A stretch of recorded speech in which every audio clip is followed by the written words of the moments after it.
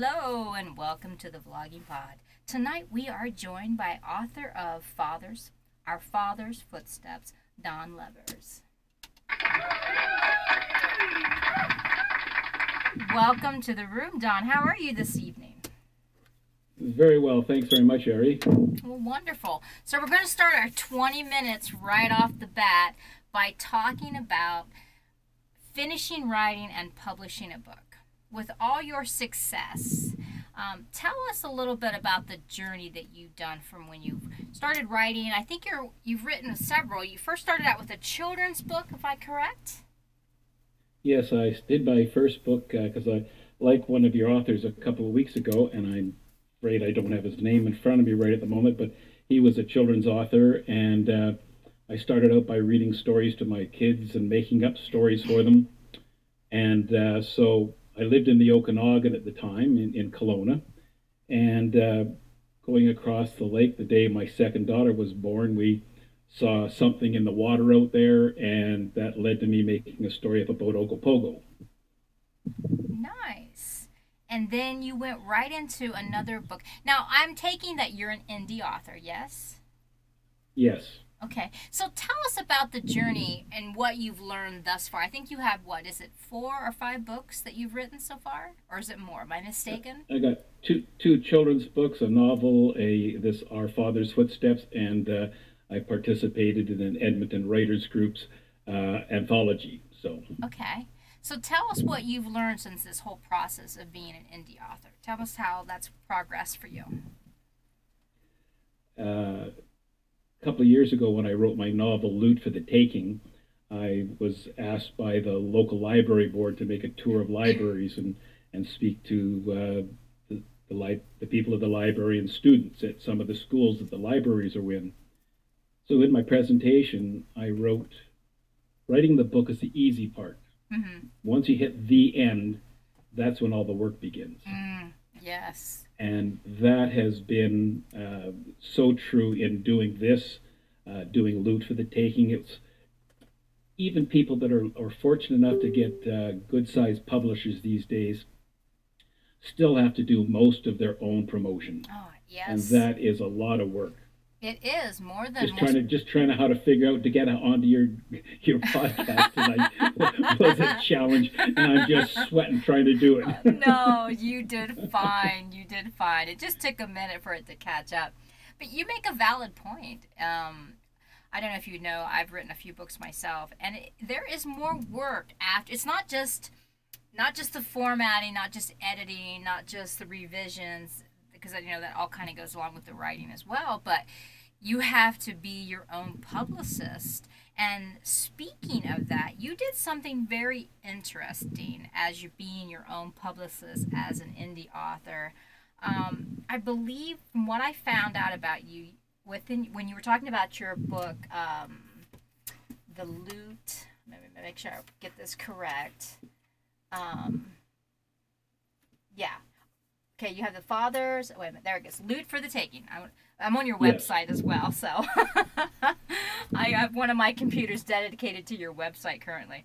So you Oh, did thank you some. very much. Well, you're welcome. So you did something very interesting. And I particularly took interest in this for Loot for the Taking. You arranged interviews with small community papers, where you planned on doing book signs. Tell us a little bit Yes. about that. Well, again, I unlike being having a publicist or having a publisher that arranges all this stuff, especially the robbery that my novel was inspired by was a robbery in Vancouver, BC, in 1977, Mm-hmm. and these guys stole millions of dollars worth of loot from a safety deposit vault and got away scot free. But they were caught at the airport because their bags were too heavy. Oh, So I wow. was always mad at these guys for, pulling off this perfect heist. Not that I'm, saying that doing a robbery is a good thing, but these guys had pulled the perfect heist without hurting anybody. So because it was based in Vancouver, I contacted a lot of the lower mainland newspapers, and when I went to an area, I got the paper to come out and talk to me about it, and it was wonderful. Nice. Well, you didn't just get the newspaper to come out. You have done some actual programs. I believe. Now, quote me if I'm wrong. Was it the CBC that I heard you on? Yeah, the CBC. I did a Kamloops news broadcast. I did some um, uh, radio interviews with Vancouver again, talking about the heist itself and getting hoping that would draw the people's interest into doing that and finding that hook that I needed to draw people in to be able to get that free advertising. Right. I feel like I almost should ask for your autograph. Since we mentioned book signings, tell me how you organize stores. Because from what I understand, you took it upon yourself to go to a lot of the bookstores and arrange for your books to be in there personally and the book signing. So tell me how you thought of that and the process of getting that all accomplished. Well, I did my first book through a company called Tellwell in Vancouver, the novel. Mm-hmm. When we did our first Ogopogo book, we just went around and sold them to fruit stands, and then it was taken over by a distribution company, and we've now sold 30,000 copies of the original Ogopogo. Nice. I should be so lucky to sell 10% of any of the other ones I do, but so it was, and I've always been in sales, so I've never been afraid to go and approach people and to talk to them about doing the book, Right. or to sell the book, and so that was always the my strong suit, so to say. Right. Well, 30,000 for your Ogopogo, that's pretty impressive. Yeah, that's since 1985, and now that it's been taken over by Sandhill Marketing, we get a royalty check once a year. It's enough to go out and have dinner. So, That's still nice. so absolutely, and to still be getting that after since 1985. I mean, that's 37 years ago. It's pretty good. Well, I always say the same thing when people ask, and I say it's enough money to have a nice dinner every month. Right. It used to be coffee money, but now it's a nice dinner. I consider that a win. I consider that a win. Yes. So let's take Well, a. and unfortunately, the 30,000 doesn't show up in any of the statistics because they're Uh, sold in places like wineries and fruit stands and tourist booths. So it doesn't. If somebody looked up in the great scheme of things how many books I've sold, it would never show 30,000 of those. Yeah, but a lot of okay, like say when I read someone that has been rated for top marketing for Amazon, there's a lot of that can't be found either. You just hear No. about the first statement of it, or they might have sent you an email or something like that. But after a certain amount of time goes by, those are even hard to find as well. Trust me, because when I've done these researches, I've looked. So, to know your own figures is still impressive. And to still be selling all these years later, that's incredible. It really is. Well, the sequel to that a sequel I just did with an actual publisher in the Okanagan, and that was written in 1987. But life got in the way, and we just put out the sequel this year, Ogopogo and the Mysterious Stranger. So Okay. that's just coming out now. And you said you're with who? What publisher again on that?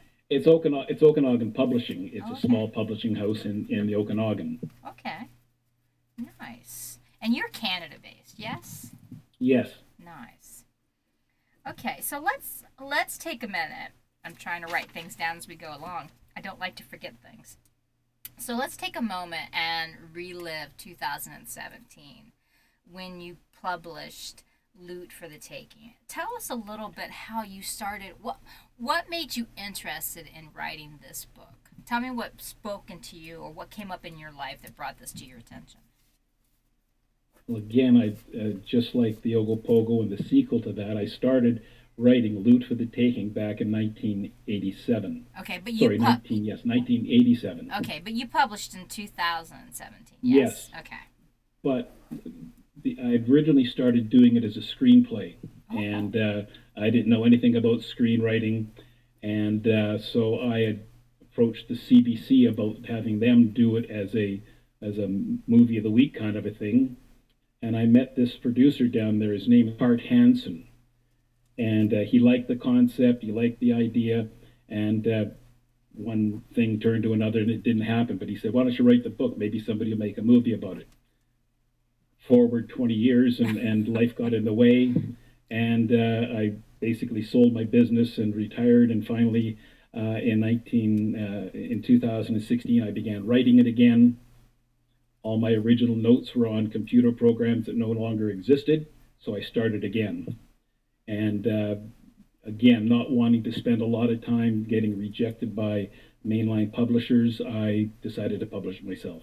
Nice. So, again, how did it come to your attention in 1987? I mean, what crossed your path? Because you said the heist happened in 1977. Was there something that you Right. saw on it? Did you see a I clipping?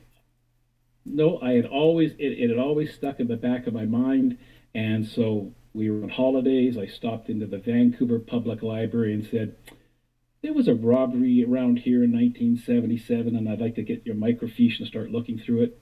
And the girl looked at me and she says, "Come over here." And we went over the file cabinet and she pulled out all the newspaper clippings from that heist. And that was my research done. Nice. There was no internet to look up all these things at the time, and so it was had to be done that way. When I began redoing it in 2016, I found that one of the men who had involved in the original heist had been arrested again in 2015 for an armored car robbery in Montreal. So and I actually have an armored car robbery involved in the beginning of the book that I described, and little did I know that this guy had been involved in that.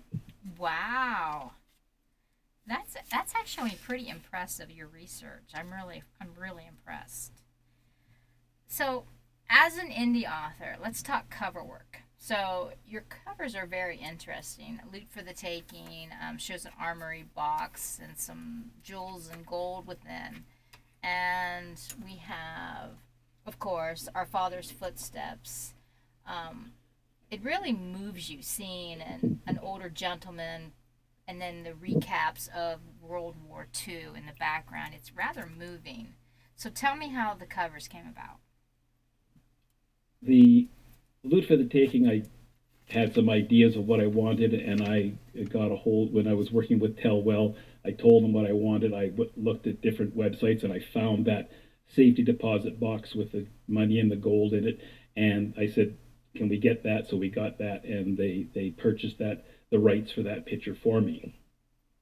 Our Father's Footsteps is a was a work of love and passion. The main picture on the cover of that is a picture of the Royal Winnipeg Rifles, who my dad served with during World War II. The old man is a statue that was in Normandy in 2019 when I was there, and it is probably the most moving memorial I've ever seen in my life. He's actually looking across a field of grass to statues that are coming out of the water, or make it look like they're coming out of the water. And they're built out of washers that you can see through. Oh, And wow. part of those pieces that you can see through are disappearing. A shoulder is missing, an arm is missing, and it's his memories fading and disappearing. Wow. Well, the cover, I mean, even what you're saying is even more moving, but the cover, I think, in a way, really does illustrate what you're trying to put across. It really does. So, as we're And talking, they're my actual footprints in the sand on the cover that I took as soon as I got there. nice. So, yeah, And I see that. si- Yeah. and since doing a couple of book signings, the other thing I want to mention is two of the men in the picture. I've now met and talked to members of their families. Now, see, that's going right into my next question because when we were talking about Our Father's Footsteps, which is your latest book, stories of World War II veterans, what was the research for it? Tell me about the conversations, the level of research that you went into for this book. In 2019, I was fulfilling a bucket list item to go to Normandy Mm-hmm. to the for the 75th anniversary. So I was going with a group that were from my dad's regiment, the Royal Winnipeg Rifles. Mm-hmm. And before I left, I had an interview with a local TV station, and the anchor, Gord Stanky, who actually wrote the forward for my book, he said, "Wow, it'll be great to walk in your dad's footsteps." And that started the idea of there's more stories to this than my dad's. And so I had my dad's story, but the research and talking to people was um, incredible. One of the a lady in Edmonton here, she gave me 150 of her dad's letters that he had sent home during World War II. Oh, wow. So using those letters, so I didn't have the luxury like many authors speaking to the actual veterans. I had to take it from their letters, their journals, their war records that they have, and the war diaries of the regiments themselves to tell the stories. So, and by the time I finished, I had a feeling that I could have, just like you and I, we could probably go and have a beer afterwards and talk about things till midnight easily. Right. And I felt the same. That I knew these men. So, And my researching, sorry, go ahead. no, well, go ahead. Go ahead and finish your thought. I'll mention when you're done. While I was in Normandy, I asked the group I was with must have been getting tired of it, but I would ask everybody I met, "Do you have any stories of your family?" And I met a lady on the beaches of Normandy, and she shared her dad's story and a little bit, and then a month later she sent me a letter and an email, and her dad's story is in the book, and so we become great friends. And then taking that information and all the other information that I use. I have a lot of footnotes in the book for to of the research that I've done that people can look up. Nice. So, the title, Our Father's Footsteps. So, tell me how it felt to sort of walk into your father's footsteps writing this. Ultimately, I realized how lucky I was to be here. Mm-hmm. I always knew my dad had been wounded on D-Day, but I found the headstones of a couple of men he was with that he wrote about in his letter. And that was extremely, and still is extremely emotional. And so it was realizing how lucky that, and I don't know if you had, any of your listeners had family that served in World War II that are alive today because their fathers, or in this case here now, great grandfathers survived. Because after my dad was wounded, members of his regiment were captured and murdered. And if he hadn't been wounded, he may have been murdered. If he had been wounded, the letter he sent home to my grandmother said 2 inches higher, and it would have stopped being a man. We wouldn't be having this conversation right now. No. I don't have anyone personally for me that was in World War II. However, my father was in Vietnam, and it is not something he ever likes talking about. I mean, there's occasionally he'll give a few stories. My father was a medic, and he unfortunately was on the front lines of that. And I do remember him saying that he asked his troop or whatever. I don't know. I'm not really good on the terminologies for that, but he would ask them to only call his name because when they would yell medic, they would actually aim for him to go help. So, because they recognize the other side, recognize the the names. Sorry, my dogs are barking now. Move back. Sorry about that. Anyway, so I can understand the dynamic of that. I mean, it really had to pull you in really deep into your father's footsteps. Can you tell me if what you plan on doing, is there going to be a sequel to this? I am waiting for people. I've spoken to a number of people, and I'm hoping to get some more stories. And it doesn't matter where they come from, whether they were in the U.S. and or in England or New Zealand, Australia. I want to do another 3 or 4 stories and fill that in because it's not just the stories of their war. It's a story about who they were before, why they joined up, what I call their what if moments, in my dad's case being wounded and coming close to possibly being murdered, and who they were afterwards. Right. In my case, and all the men in this book, we were very fortunate that none of the men ended up with the PTSD that was so prevalent. Right. So if I could... So, it could have been worse. Right. So if I could ask you, what is one tale that comes to your mind the quickest when you refer to this book? I guess one of them was after my dad was wounded. The bullet actually went through his thigh from his right thigh from left to right, and ended up in his water bottle. Oh. And he went to have a drink on the beach after he got back to the beach, Mhm. and it was empty. When he was patched up in England, the doctor drilled a hole in his bullet, told him to wear it around his neck for good luck. And in a one precarious moment, he ended up feeling for his bullet, and it wasn't there, and he felt that that was it. His luck had run out. Wow. So So, it's stories like that that have that I tell of these men. right. So, for my last question of the evening, because you probably heard my timer go off because I didn't catch it quick enough. My apologies. Um, Tell me what's next. I know you talked about that you want to do a second of Our Father's Footsteps with more of the stories, but tell me what's going to be on your next on your writing desk. I feel that there are more projects coming from you. Yeah, I before I started this, I had begun to try and tell the real story about the safety deposit vault heist. Mm-hmm. And to do that, I've talked to the I ended up tracking down the prosecutor of the case. I've talked to many people who, even after 40 years, don't want their names mentioned because this robbery was believed to have been done by people that were involved in the Oh, West End mafia out of Montreal.